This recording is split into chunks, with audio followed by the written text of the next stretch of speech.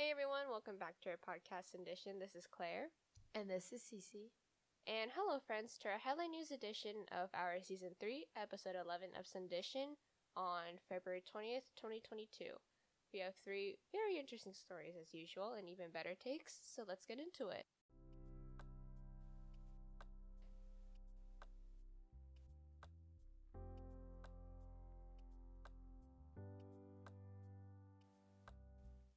So the first one's going to be a very, very long one. And if you don't live in the Bay Area, and I feel like even if you don't live in San Francisco, you probably have not heard of it, but I think it's pretty relevant to many places across the United States.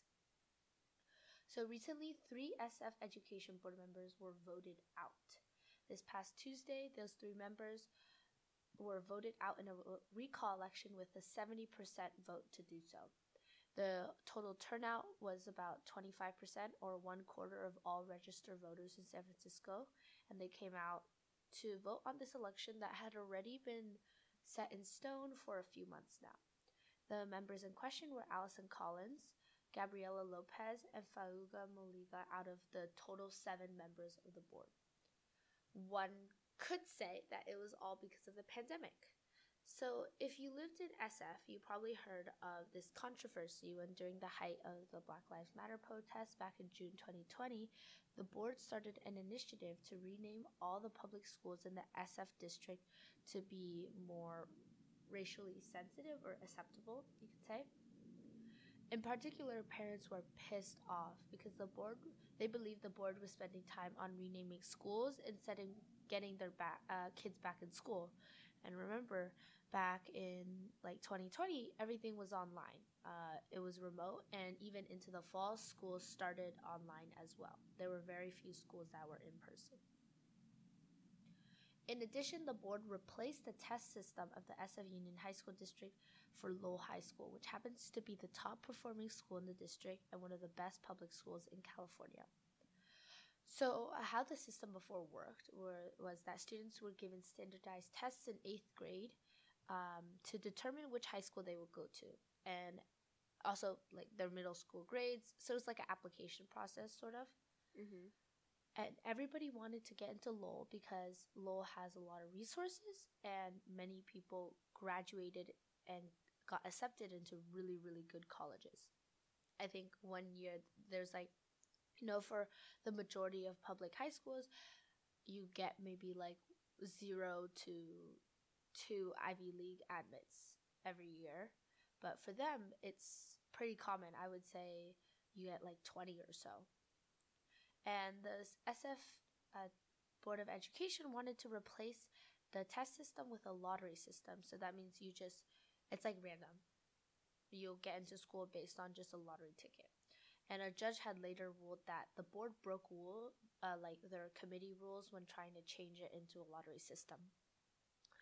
And because there's a ton of factors bringing out this anger that people had towards the SF Board of Education, I'm going to give a few pieces of bits of info, and then we'll piece it together. Mm-hmm. So the first one is that a big major voter block in this recall were Asian American parents. Second one, there's that the voter turnout for this election was half of the usual turnout for a regular election. San Francisco has a tradition of liberal politics. Mm-hmm. SF actually happens to have more dogs than kids. And a few tweets of Ms. Collins came up that compared Asians to house slaves. So we'll start with the beginning. So not even from statistics, I think, Claire, if you want to chime in on this, but from experience, Asian Americans are very opinionated when it comes to education, and in particular, higher education. Am I wrong? No, you are very much correct. And this is my take on it. So I know we haven't gotten to the whole analysis part, but I think it'd be good to sprinkle it in, is that Asian Americans do, of course, care about their kids learning and being more open and critical to the world, but the reason they do so is not in particularly to develop some sort of world education, but rather about this, what I termed selective success. So, of course, Lowell High School provides kids the opportunity to get into Ivy League schools and major UCs. And it's safe to say that Lowell High School students have declining mental health. Yes. I think that is a major issue in a lot of Bay Area schools as well. Mm-hmm. And so, specifically, East Asian American parents believe that secondary education is the way to go, right? It's the way to success. And by going to Lowell High School, they have a better chance in being selected in this type of success. And I don't want to call it selfish, but not everybody can get into Ivy League school. And I'm not saying that you don't have, like, some people don't have the potential, but it's impossible. The Ivy League will only accept a certain amount. People are going to get rejected no matter what. That's how the system works, And so, of course, parents want to put their kids in a situation where they are part of that 5% or that 4%, 3 to 1%. And it's quite interesting, but not surprising, that East Asian American parents were a big factor in this recall. And the reason why it's a bit interesting is because despite Chinatown's rich history in SF, the Asian American political prowess in recent years has definitely declined. They make up 18% of the eligible voters, even though they are 34% of the SF population. And the traditional test system for high schools has been known to increase Asian American student rates at Lowell and other high-performing high schools, while they decrease Black and Latino student representation in those schools. And with remote learning, the district has found and released evidence supporting that remote learning has widened this racial gap in educational achievement. So that, especially those two, are the reasons why there's this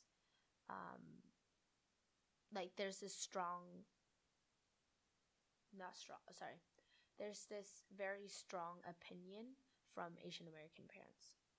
The SF and NAACP actually argued against this recall, stating that the recall election was based not on whether the board violated the rules, but rather just policy differences, which by tradition should just be addressed at the next midterm or general election. What they mean by policy differences is just because these parents don't agree with what the board did, it doesn't necessarily warrant a recall. So that's what's happening. Oh, okay. Is just to clarify what they mean by policy differences. Like, of course, when you vote people in, you agree with their policies, but if you change your mind, you're supposed to just wait the next election, right? Recall is when something really bad happens. They broke a major rule, or unhappy with how, not unhappy, but there's an extent of unhappiness, I guess. So like I said in the beginning, the reason why I chose this is because places like San Francisco, New York, Chicago, Los Angeles are major metropolitan areas that have been known to be very liberal. And I think, Claire, we've done a story back in a few months ago about New York schools and their gifted program, and how they're kind of getting rid of that in order to bring more students into with more opportunities for higher educational achievement. And there was backlash, right? And I think as schools, how do I say this? As cities are trying to make up for this racial inequality in education, whether it's performative or genuine, right? You're going to have this change in schools, and because there's this change in schools, something so fundamental, and school systems have not changed. I guarantee, there's Common Core and whatnot, but most things have not changed, and I think parents are very scared, rightfully so, of course, right? But they're very scared that their kid will not succeed anymore with this new type of schooling or this new system. But the thing is, the education is still the freaking same, right? the real, like, in my opinion, the real change should be in how kids are taught, not which kids are taught. Yeah, but I feel like the parents probably don't understand that though. As long as they Yeah. see the the quote good results coming out, then I don't think that they'll harp on change in terms of like educational stuff. They're probably, knowing how stubborn some people are. I'm speaking from experience. I feel like they're probably like, oh, like it's working. Why do we have to change it? Like, it's getting my kids into these high-ranking schools. Why do I need to want to change how they're learning? Like, I don't think it'd do any good. Like, what if that damages my future children's like opportunities in college? Yeah, and it's, again, I wouldn't say this is all statistics. It's like still experience as well. Like, lots of parents, especially in the Asian American community, measure how good the school is by how much homework there is. I remember parents used to like, my mom had told me this. Like, parents were comparing how much time their kids spent homework, and that would indicate how well the school was, or how good the Right. school was, which is, Not completely true. incorrect. Just because you do more homework, just because the teacher gives more homework doesn't mean they're the better teacher. I know, but I don't know why. Like, my parents used to harp on homework all the time. They'd be like, "Do you have any homework? Are you finished with your homework?" And I'd be like, "Yeah, I'm done." Like, you had so little homework? I'm like, "Yeah." Like, yeah, they're like, "Well, if you don't have that much homework, then that school's too easy." Yeah, when there's literally no evidence saying that more homework equals better, like, education. Isn't it like low key the other way around though? Yeah, I think there's been a flurry of studies supporting that less homework and more like a change in how the class is actually being taught in person is much more beneficial. Yes. Yeah. And so with this, like, the reason why I want to bring this up is because although, like, for those listening and even like, we're in like, we just graduated high school. Yeah, I've never been to Lowell, but it's still this prevalent issue in our parents' generation that more or less not only affects, yeah, maybe it doesn't affect exactly how our education goes because we're already too into it that, like, what the changes now won't affect us that much, but it just like, I think it should be a lesson to us to truly understand what is better for our education because we've been through this education system. Yeah, Yeah. some of us have succeeded very well in this education system. Some of us have failed a lot in this education system. And we, like, even if we succeeded and we failed, I think there's a very big majority that would say this is not it. This is not how we should learn. This is not the best way to learn. And we even, like, I feel like we definitely see this inequality in our own, like, high school and college career.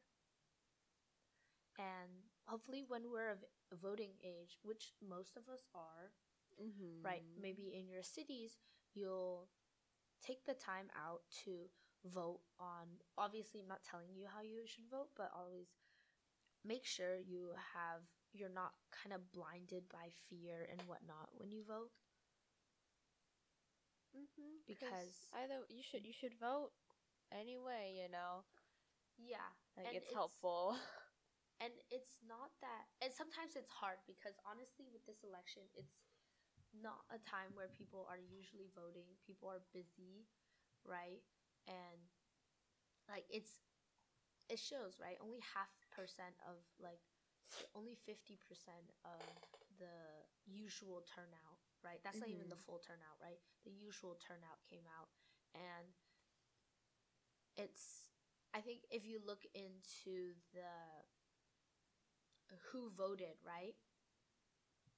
Right. Definitely the more wealthy you are, and in the specific areas of SF, you probably voted, while in less wealthy areas there's a lower turnout.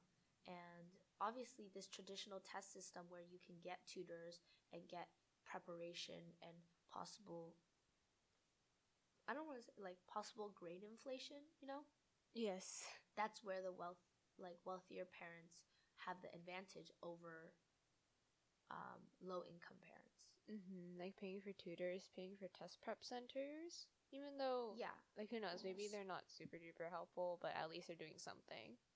Right? Yeah. So for people who like at least are educated, yeah, it doesn't affect us. Like we're done with high school, but or maybe you're like a freshly graduated student, like you're never gonna go back to high school. You're not gonna have a kid for a few more years, especially in high school, right? I would say maybe 10, 15 years. Yeah, this doesn't exactly matter to you, but I think it's still well worth it for you to turn out and vote.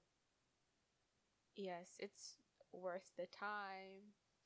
I feel like we've probably learned this in Gov like 2 years ago, but I remember learning that a lot of people don't vote because they think, oh, my opinion doesn't matter.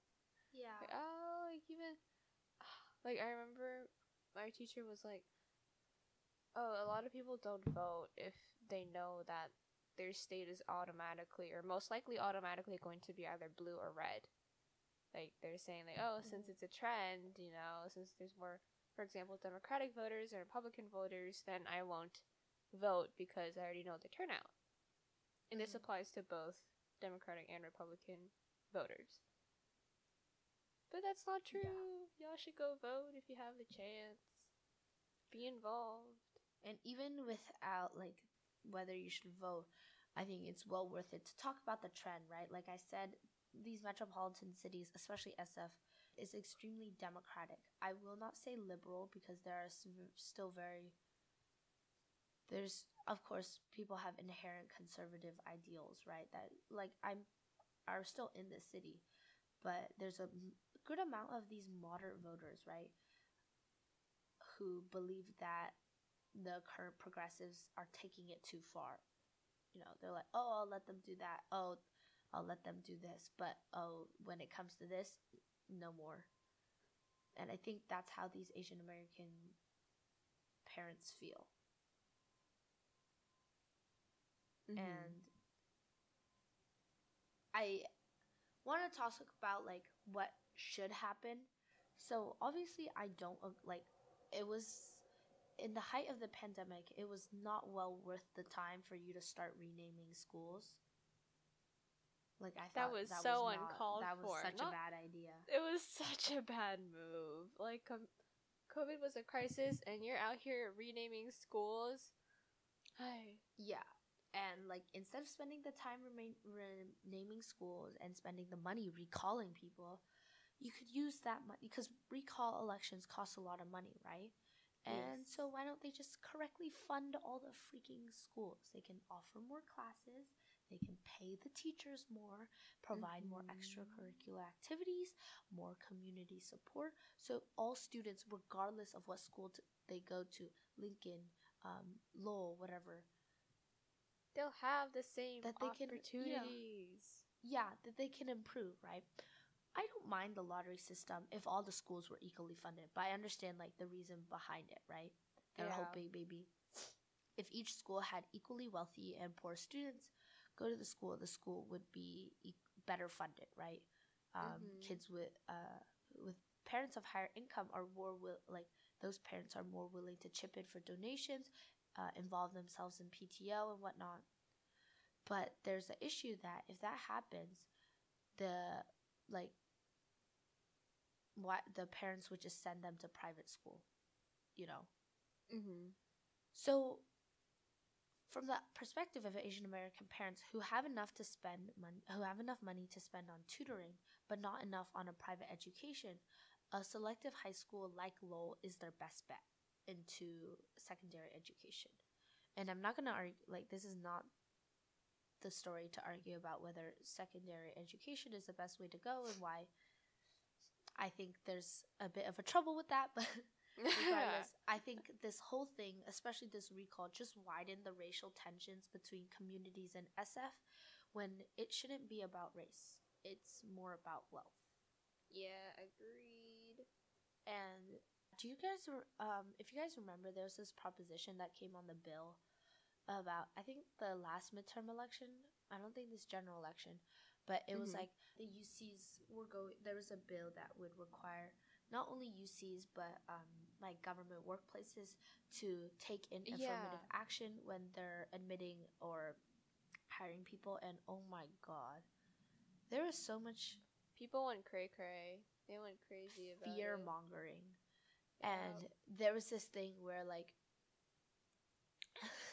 this so dumb. Like they were like, oh, how do I say? Yeah, they're like, oh, since Asian Americans only make up 6% of the California population, each UC will only have 6% of Asian Americans. Like if this bill passes. And I remember like on WeChat it was spread around on like even like somebody made an Instagram account for it. Oh and my I was gosh. just like really? Like I hope, I mean, I know people believe it, but like I hope people don't.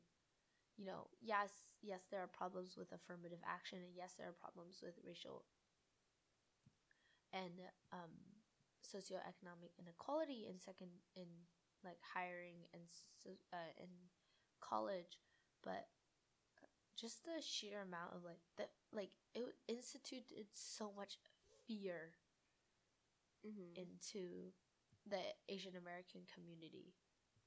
Yep. Like I've never seen that much in a long time. Yeah, I'm not surprised, but I'm also a bit disappointed as well because one, I know how much secondary education matters to Asian Americans, and there's a lot of us, right? Especially in the Bay Area and in LA and a lot of places. But it's disappointing to see how much we could come together and yet we don't for other things. And I'm talking specifically of East Asian Americans. So it's like there are a lot of things that we could come together in, but like somehow we just don't do it. Even though we really have the potential to. Yeah, and I don't want to say it's selfish per se, but it is a little selfish. More like in self-interest, sort of. I guess. I mean, of course, like the thing is like with how the system works, if you vote for your, like, of course you're supposed to vote for what's best for you, and there's a the concept where what's best for you is also best for everybody else, and what's best for everybody else is also best for you. But I just wish I could see this sort of, like, especially in like Gen X and baby boomers, I wish I could see this sort of community bonding and empowerment in other issues as well. Well, if you want to learn more, you can check out New York Times. There's 2 articles about it, one about the regular, just the election results, and another about how Asian Americans were a major force in it.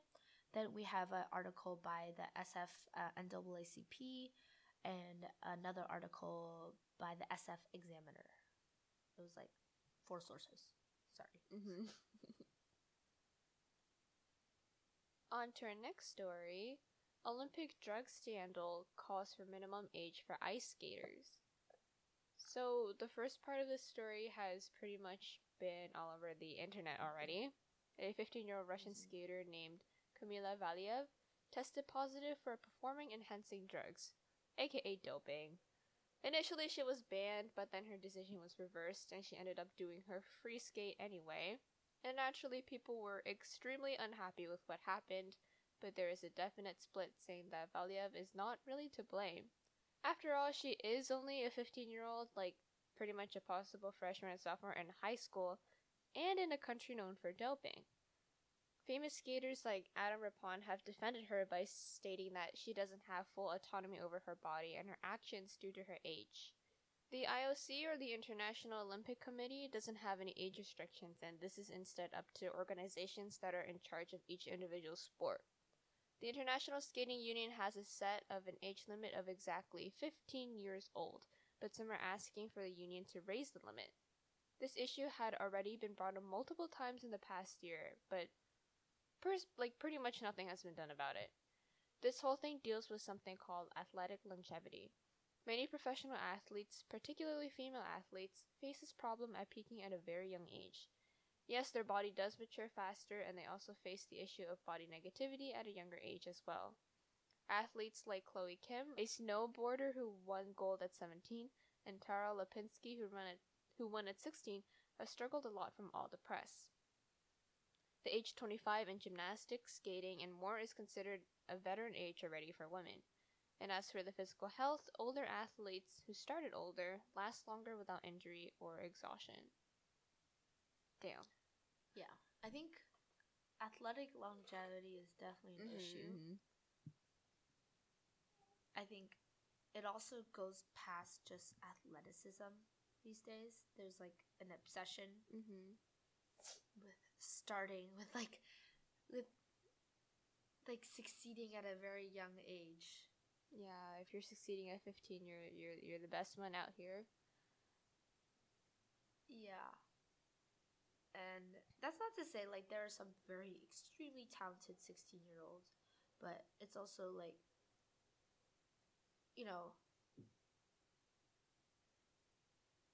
there's also something past 16 or 17. And like, you know, like child geniuses, young stars, like child geniuses and young stars are often more covered by the press. Yeah.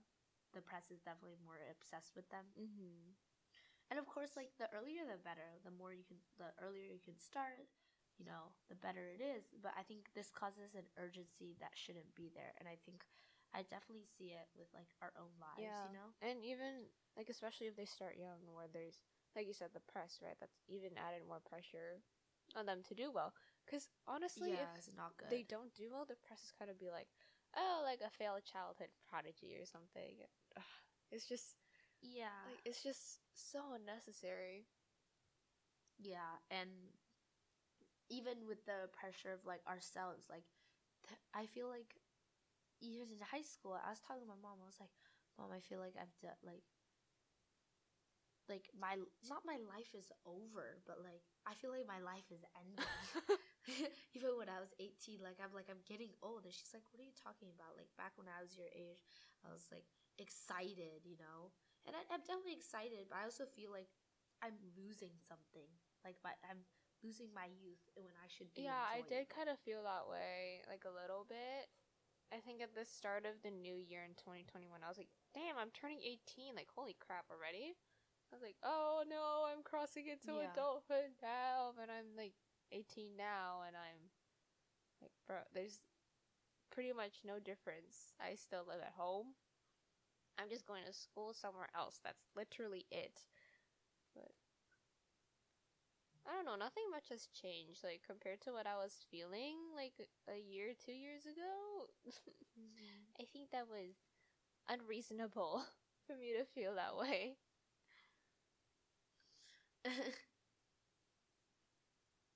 Well, yeah, just FYI, guys, we're not failures if we have not made the 30 under 30 Forbes list, okay? We're good. And I try to tell myself. Yeah, because there's always that, like, you know, we'll succeed. Yeah, there's always that, like, oh, you have to succeed like, early, or like by your 20s. In your own way. And I'm like, no, you don't. Like, I try to tell myself that, but I think as you're approaching that age, there's always that feeling of panicky, like, am I not doing enough? Can I do more? Like, that kind of thing. Like, should I be doing this? Should I be succeeding by now? Should I have everything figured out by now? But, yeah, like, you don't really have to. As long as you're thriving, you can always, like, there's tons of people out there that start their dream careers when they're like 40 or 50. There shouldn't be like an age limit set on these things. So, I mean, with some sports I understand with like the body and how it works, but also, yeah. Well, if you guys want to read more, you can head over to NPR. There is an article about this whole Olympic drug scandal and age limit situation. Well, our last but not least, we have a story. So the I said UC. That's so funny. Nice. I said the U.S. No, wait, what? The U.S. has flagged Tencent and Alibaba for counterfeits. So apparently, I didn't know this, but there's a list of sellers, both online and in-person sellers, that sell pirated items. And so far, there are 42 online markets and 35 physical markets that the U.S. claim, quotes, allegedly sells or facilitates the sale of counterfeit goods. So specifically, it's AliExpress, which is under Alibaba, and WeChat under Tencent were put on there for the first time, but other Chinese companies such as Baidu, which is a search engine like Google, Taobao, like an insane online Forever 21, and more have been on the list for a while, actually. Alibaba did release a statement saying that they were going to work with the government to fix it. But on the other side, American Apparel, Footwear Association, and even Motion Picture Associations is very happy with the U.S.'s decision. My mom shops from AliExpress. Yeah. She's like, it's so Anyways, cheap. The Birkenstock. Oh, yeah, okay. I went to Hong Kong and I found these shoes that looked almost exactly like Birkenstocks. But they were a different brand, I'll tell you that. But the design was pretty similar, and I got them for $12 American. I did not give a fuck what anybody said about my shoes. They were $12. And I brought them home, and they were so comfy. And they were the best. But then they broke on me, like, a year later. So, oh well. If you guys have watched Fresh Off the Boat, there's this one episode where Eddie goes back to Taiwan and he finds these Jordans at a Taiwanese market. And he's like, I have to buy this, I have to buy those. And his mom was negotiating and he took a few steps and it broke apart. Obviously, that's an exaggeration. But yeah. So with the Birkenstocks and the fake Gucci belts, it's not a surprise, but it's also, I feel like, well, I have gone on 1, 2, 3 movies before. Me too, I've tried, but then I always get these really weird ads. So I gave up. Yeah. And what you said about like it being a different brand but looking like it, I think what they're talking about specifically in these counterfeit goods are brands that are the exact similar. And with they market it as the same brand as well. Did you know there's actually a huge market for fake shoes, like Nikes, Jordans? Yeah. I have friends that have bought from there before, and then he's like, "Oh yeah, the supplier doesn't answer for a few days sometimes. Like doesn't answer my text for a few days, and then they respond with, yeah, sorry, Nike kind of raided one of our stores." And then they're like, "Yeah, I'm back now. What do you want? What do you need?" Not that I'm back now. Yeah, so Nike's obviously trying to crack down on these counterfeit companies because obviously they're selling fake shoes for cheaper compared to like, oh my god, some of these shoes resell for like $2,000, $3,000, and of course you just want to get the counterfeit because it's like $200, right? That's 10 times less than what they resell for. Because these shoes sell out so quickly. Like, I've heard stories about people waking up at 7 in the morning only to realize, like, I couldn't get my shoes. Like, that kind of thing. And then if they really want to, they'll have to buy it for a much higher price. So you might as well go to a counterfeit company instead. But yeah. But yeah, there's been crackdown on that recently too. Yeah, and some of it honestly isn't even some of it isn't even fake. Like, because a lot of people have factories in, a lot of these companies have factories in China. Mm-hmm. And, you know, especially the luxury ones where they don't want to sell too much to, like, obviously demand. Like, the lower it is, the higher demand. The lower the supply, the higher the demand sometimes. So sometimes it's a real thing. Just FYI. But also, like, I don't want this to perpetuate. Like, I know there's a stereotype that things made in China are of cheaper quality. When it's, you know, it's a bit hypocritical because almost everything is made in China. Like, your iPhones are made in China, this and that is made in China. So it is a bit not hypocrite, but it leans on the part of hypocritical, because there's a lot of US companies that pull the exact same shit. They just brand it. They're just, I want to say smart enough, but I would say because there's more legal laws here, they're quote unquote smart enough to just put a different name. Cough cough, Shein. A lot of fast fashion brands steal the like intellectual creativity of designers, and honestly, fashion designers do the exact same thing. I follow this lady called Diet Prada on Instagram, and basically, like, a lot of it is calling out other designers who almost literally copy and paste other designers. It's so fun. Like, why they don't think they'll get away with it? That's kind of funny. But the thing is, those designers are both well known, exactly. You know? So why? Like, because they have supporters. So why bother? You're probably gonna get caught anyway. Yeah. Good stuff. Well, yeah, AliExpress is a great. You know, there's a lot of stuff I've wanted to buy, but I've never actually bought from there. But I know people who have. My like mom, you said, she's like, "Oh, it's so cheap. I can get a coat for like $20." And have you seen, like, in Taobao, this lady who's known as like the most famous Taobao model in the world, where she just hits like 100 poses in like no, 10 oh my minutes? gosh. You haven't seen it? There's this video that went viral where she's just doing poses and like it's click and then change pose, click and change pose, click and change pose. And it's so quick, and she's like the most famous Taobao model out there. If she can change poses that quickly, then yeah, for sure.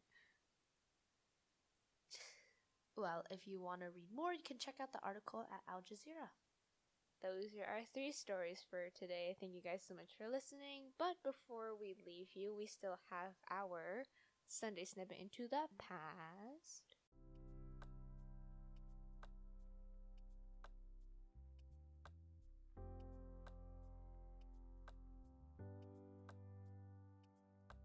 On February 20th, but in 1985, the Irish government kind of broke away from the Catholic Church's philosophy and approves the sale of contraceptives, of things like condoms, birth control, blah blah blah.